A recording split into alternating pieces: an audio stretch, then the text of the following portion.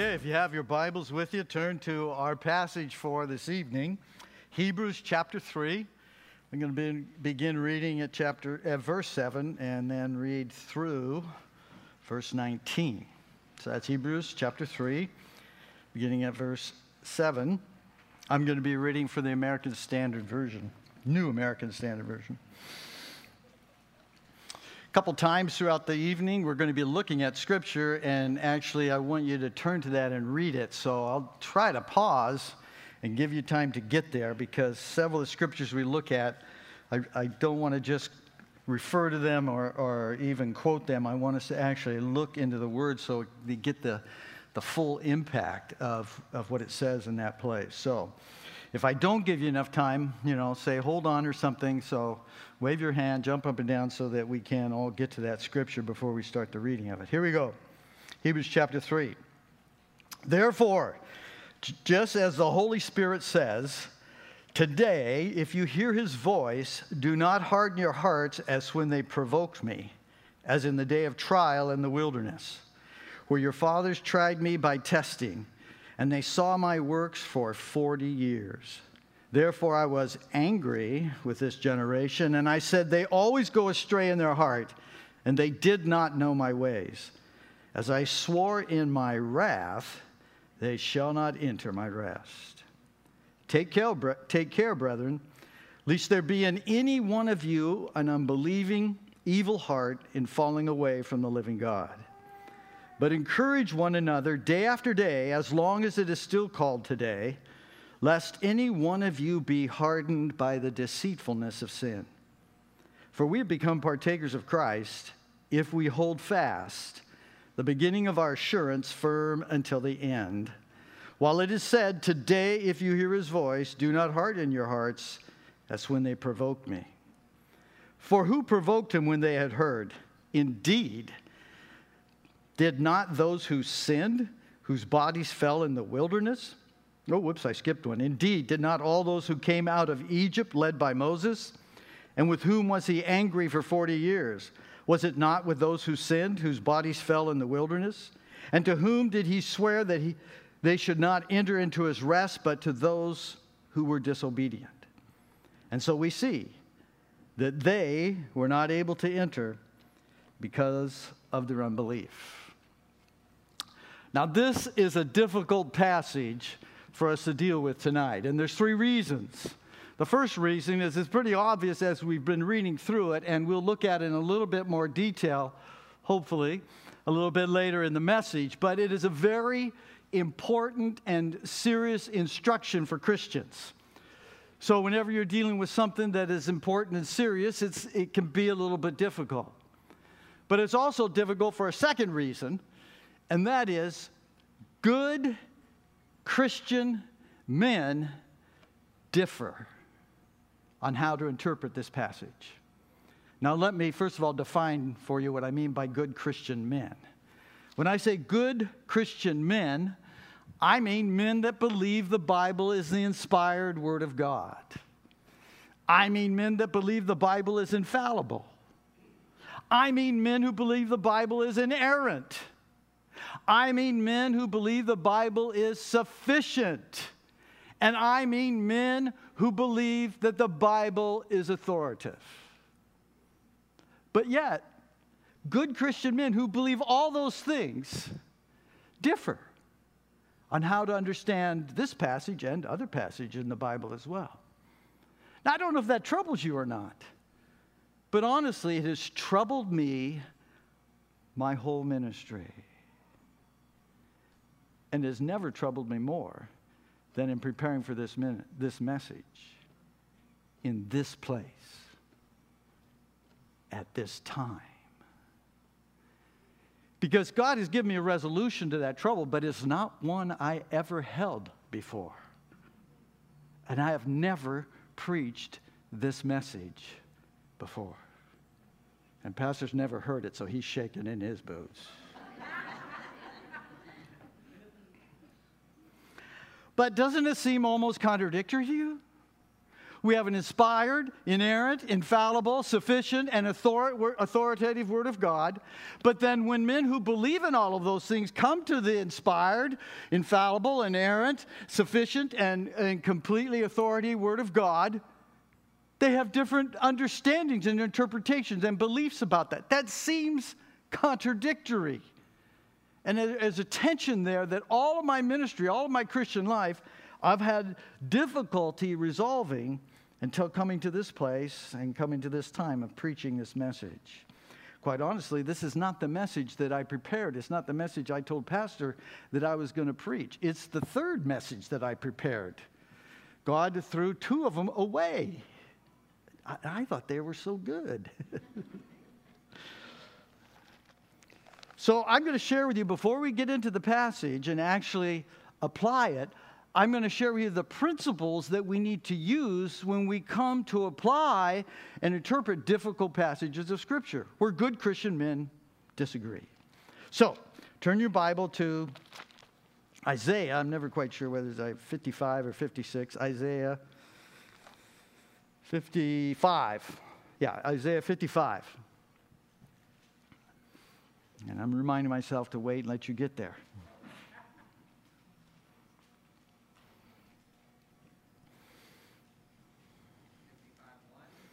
55, we're going to pick up at verse 8.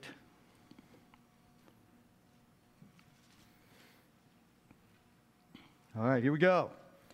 For my thoughts are not your thoughts, neither are your ways my ways. Now here it comes, declares the Lord. So this is the Lord speaking, directly speaking. Of course, as good Christian men, we know that the Lord speaks through every Scripture, but this is His direct quotation, His direct words. For my thoughts are not your thoughts, neither are your ways my ways, declares the Lord. For as the heavens are higher than the earth, so are my ways higher than your ways, and my thoughts higher than your thoughts. Now, what is God saying to us there?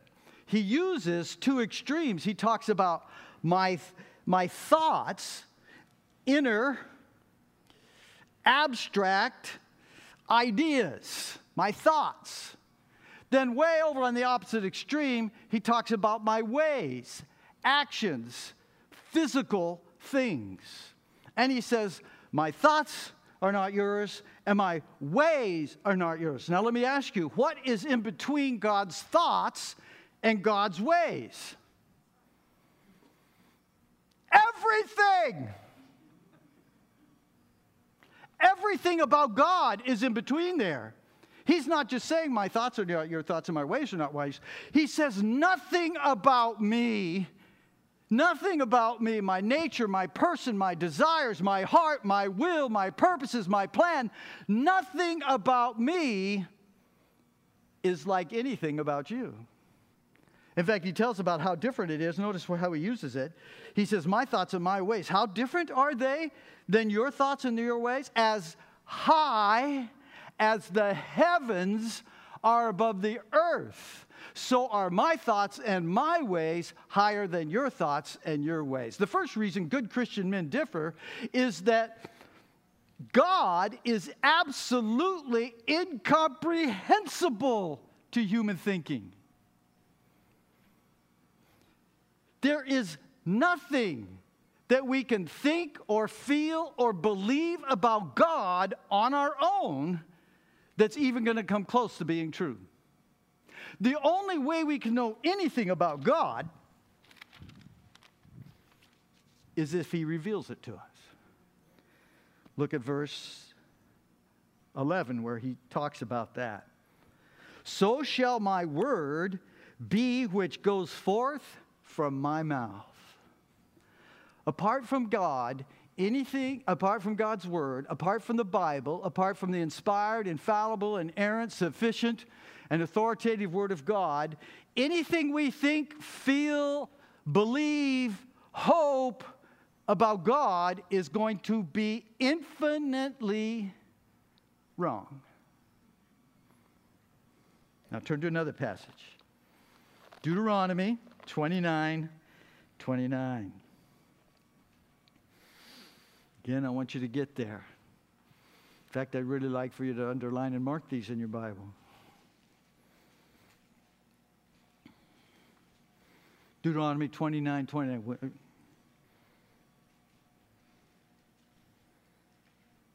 This is Moses speaking, but under the inspiration of God.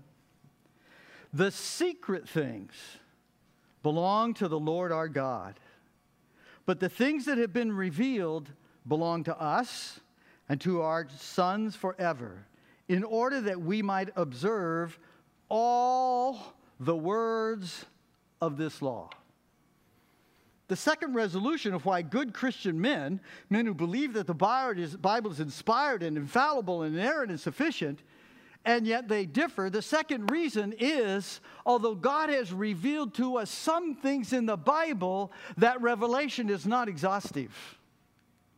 He has not revealed to us everything that we would like to know about himself.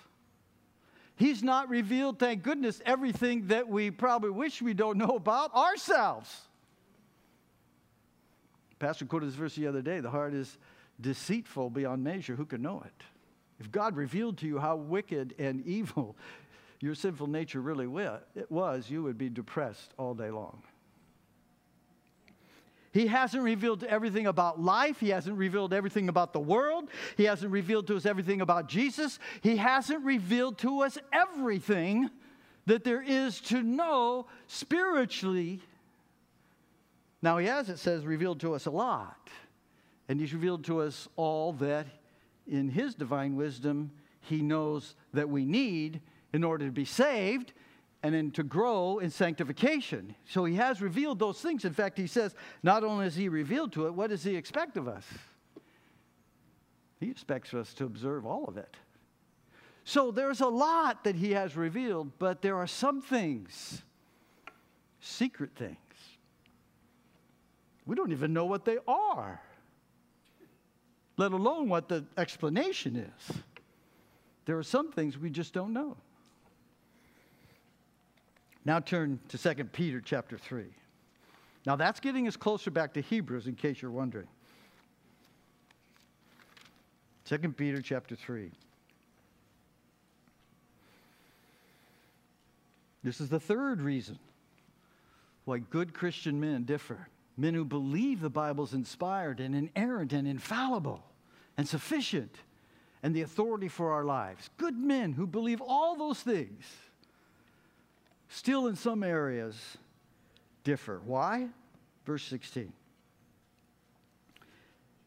As in all his letters, speaking in them of these things, in which are some things hard to understand. Peter's writing about the Apostle Paul there, and he's saying that there are many. Have you found that to be true?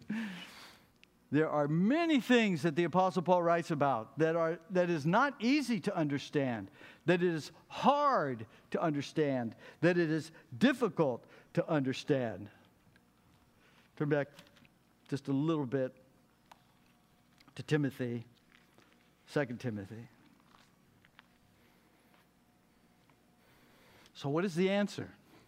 How do we resolve this tension that good Christian men have different views on different issues in the Bible, even though the Bible has been revealed to us by God? How are we going to resolve that? It's going to be 2 Timothy chapter 2, verse 15. Be diligent to present yourselves approved to God as a workman.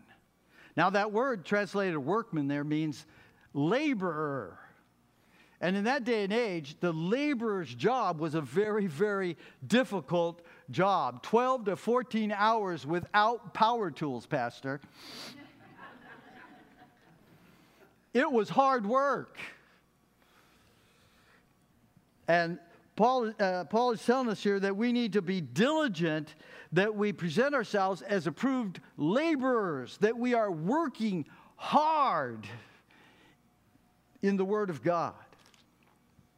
It's kind of an interesting sideline here, that word workman, laborers. You know, my wife and I have a business selling church insurance to churches. That makes sense, doesn't it? And when we go there, her job is to measure the outside, measure the inside, take notes on everything that's in the building, note any kind of possible problems that there might be in the building and any kind of special things that we might need to ensure, and make sure she records all of that in a neat way on several pieces of paper.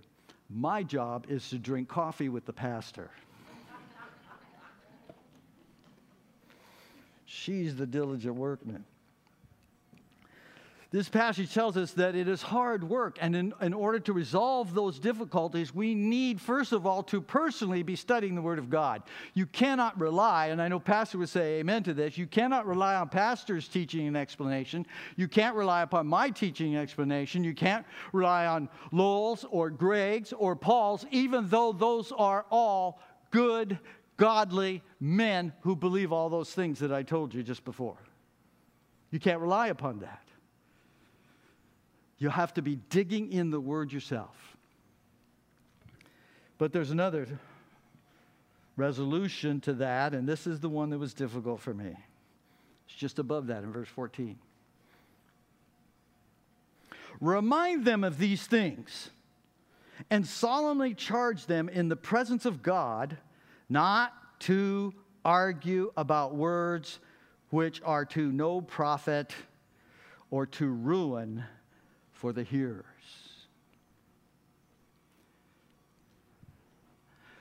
When it comes to interpreting the Word of God and it comes to differences between good Christian men, we need to discern the difference between differences that are important in a Christian's life and differences that are not so important. Now, that's hard for me to say. And it's easy for you to misunderstand. So don't misunderstand me. I'm not saying doctrine doesn't matter. I mean, I can't tell you how hard this is for me to say. I didn't want to preach. I wanted to get sick. I'm not saying doctrine doesn't matter. But what I am saying, sometimes and in some places, there's a higher truth than being right. Now, let's go back to the passage, and I'm going to show you how you apply those principles. So how do you handle it when you are dealing with an issue where good Christian men differ? Maybe even sometimes good Christian men that you love and honor and respect differ on an issue. How do you resolve that? If we're both looking at inspired, infallible, and inerrant, totally sufficient and authoritative Word of God. Well, the first thing you do is not focus on the differences between good Christian men. And this is what I've been learning here at Calvary and learning in this group. You focus on the things that good Christian men agree on. You focus on the things that all good Christian men agree on. And there's lots of them. The truth of the matter is there's only a few things that good Christian men do not agree on. Christian men want to remember the definition, because there are people that claim to be Christian that don't meet the definition. So let's look at our passage, and let's see what all Christian men, good Christian men, agree upon. The first thing all Christian men would agree upon this passage of Scripture is that this is a very serious issue. All you have to do is look at the language through this. It is very firm, strong, direct language. It is clearly, in the writer of Hebrews' opinion, a very significant and important issue. But not just that. All Christian men, good Christian men would agree that this is a warning that's meant for Christians. Look at verse 1. Chapter 3, verse 1. There was Pastor's verse last week. Therefore, holy brethren, partakers of a heavenly call. Then you look on down to verse 6. So Christ was faithful as a son over his house, in whose house we are, if we hold fast our confidence and boast of hope until the end. Verse 12, later on, take care, brethren. And on it goes throughout the passage, multiple references to the fact that all Christian men would agree this warning is for Christians. The second thing that all Christians would agree upon is that this portion of Scripture is talking about a place for the Christian that is very, very dangerous to be in. Now, it doesn't tell us where that place is exactly. And it doesn't give us an explanation of that place, what it is exactly. And it doesn't tell us how it is we will arrive there and when we will arrive there and what will happen when we do arrive there. But it does tell us pretty plainly, nobody would differ or question that. It tells us that this place that it is talking about is a very dangerous place. Look at some of the words that are described. Here it is in verse 12. Lest there be in any of you an evil, unbelieving heart falling away. Those should strike fear in your heart when you read those words.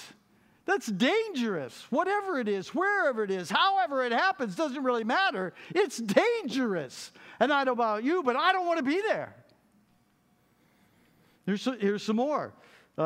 If we hold firm and fast the beginning of our assurance until the end. And then he gets a little sarcastic in 17, 18, and 19, and he basically says, well, after all, who do you think you are? Don't presume upon your standing with God that you're never going to find yourself in a dangerous place, because who are these people I've just been talking to you about, that I just quoted this historical account about? These are people who were miraculously cared for God in the wilderness for 40 years. The Bible tells us their clothes did not wear out. Their shoes did not wear out. Tells us that God provided food for meat for them and manna for them and water for them. For 40 years, he miraculously provided for them, demonstrated his presence with them, confirmed his selection and his choice of them over and over and over again for 40 years. And yet what happened? Over and over again, they found themselves in a very dangerous place. The third thing all Christian men would agree upon this passage is that it is absolutely without question God's will that we do everything in our power to avoid that dangerous place. Look, there are multiple hard, direct commands that we are to take very specific, personal action to avoid that dangerous place. Look what he says in verse 8. Do not harden your heart. Do not. Now, in the Greek, there's two ways to give a negative command and say do not. One is just kind of soft and easy, and it's just like stop what you're doing. Don't continue to do what you're doing anymore. Just stop it. The other way is to say never do it again. That's what God says here to us. Never do it again. It is a somber, serious, almost dire warning. Do not do it. Verse 12, take care. This is a command. And it's in a special Greek tense that means it's an ongoing, continual, constant effort. It's not something that you just do every once in a while or do when you have specific indications that you need to do it. It's to be continually on the lookout for anything that might move us closer to that dangerous place. Now, the dangerous place he tells us over and over again is the hardening of our hearts. You know how easy that is. Just don't read your Bible for a few days. Don't come to church. Watch a bad movie. Your heart becomes hardened. Oh, you haven't committed apostasy yet, if it's possible. But your heart is hardened. In fact, he tells us there's a process. Notice in 8, he says, don't you do it. Don't you harden your heart. Make sure that you're not doing things that don't harden your heart. But that's not good enough. Look what he says in verse 13. Lest any one of you be hardened. That's the passive voice. It means there are forces outside of you that will work on you to harden your heart, even though you're not causing it. There are other things that will cause your heart to be hardened.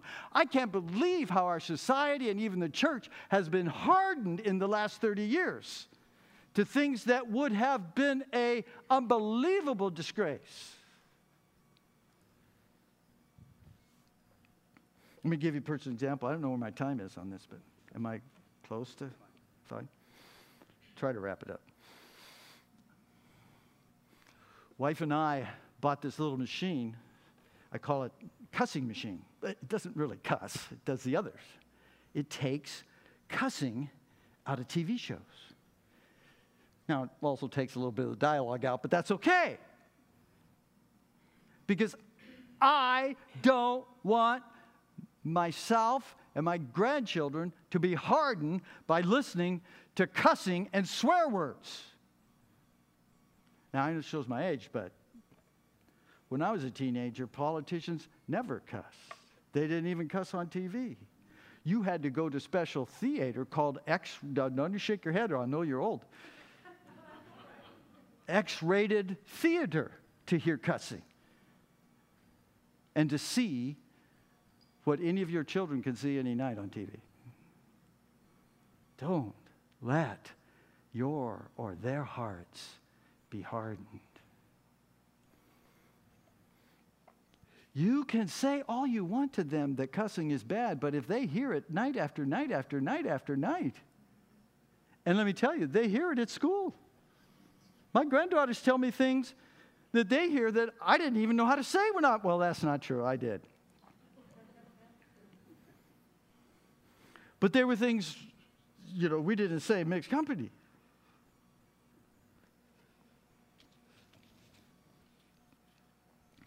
So this passage, if we interpret this passage on the basis of what all good Christian men would agree on, it tells us to stay as far away from sin as we possibly can.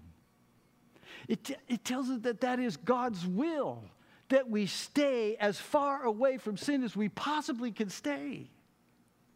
That we take specific action and personal responsibility for making sure that ourselves and our household are not exposed to things that will cause their hearts to be hardened against the things of God. Now, guess what? No matter what position you take on the interpretation of this, if you take the interpretation that this is saying, well, you're going to lose out on some reward in heaven, as some do. If you take the interpretation, you're going to lose out on some blessings here on earth. If you take the interpretation that some say that there's a danger that you might even lose your salvation, guess what? If you take the approach I'm telling, it doesn't matter. We don't have to make a big deal out of those differences if we focus on what all good Christian men believe. Guess we'll all be doing the same thing, maybe for different reasons. I'm telling you, it's a difficult sermon for me to preach because you know what? Studying through this, I'm even more convinced that I'm right. Really am. But I'm even more convinced for the first time in my life that there's a higher principle sometimes. Turn to Ephesians, and then I'm going to close.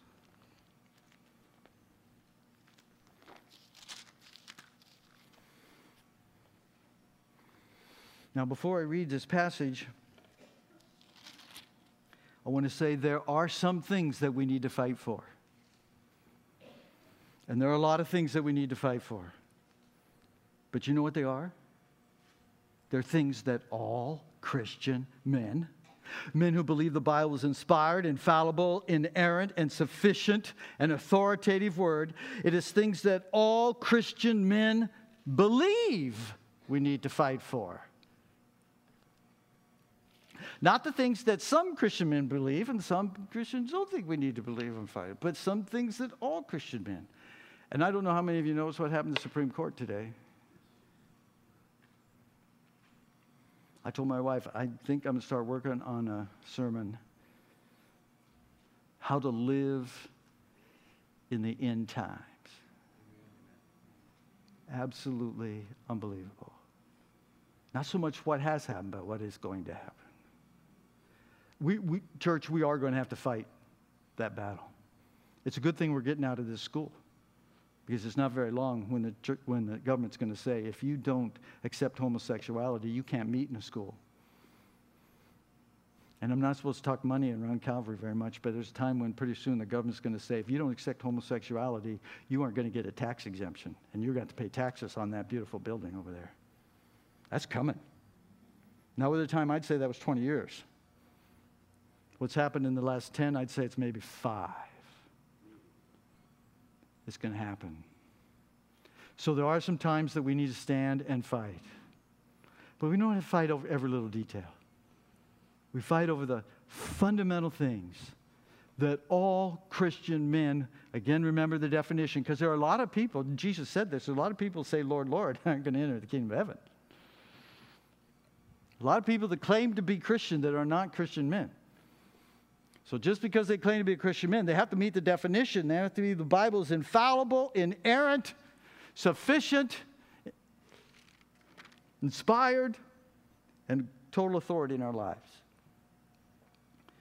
Okay. Now, in Ephesians chapter 3, Paul has just finished talking about a lot of doctrine that really matters. And all of that doctrine really matters.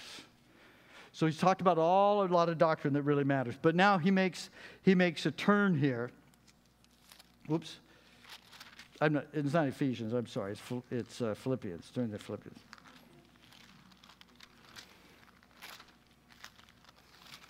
I should have written down my notes. No. It was Ephesians. Yeah, I was right. It's Ephesians 4. Did I say 4? Ephesians 4. I said 3. Okay. All Christian men agree it's 4. So he's been dealing with a lot of doctrine, and here he comes. Therefore, here comes the conclusion. Chapter 4, verse 1. Therefore, I, the prisoner of the Lord, entreat you to walk in a manner worthy of the calling to which you've been called. Yes, you see what we're talking about. All Christian men agree that Christians are supposed to stay as far away from sin as they possibly can. Do that with all humility and gentleness and patience, showing forbearance to one another in love, being diligent to preserve the unity of the Spirit. There's a higher calling than being right.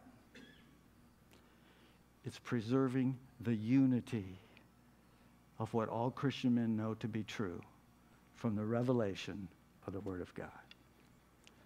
Let us pray. Lord, you know it's a hard sermon for me to preach, probably hard for our folks to receive and understand, but Lord, I pray that your Holy Spirit would apply it to our hearts, that we would be motivated to live a growing, sanctified Christian life, but that we would also be motivated, Father, to realize that not everything, not every little detail do we have to agree upon. That we can fellowship and love and serve and minister and worship together as we submit ourselves to the infallible, inerrant, inspired, sufficient, and authoritative Word of God. We pray in Jesus' name. Amen. Amen. You're staying up here.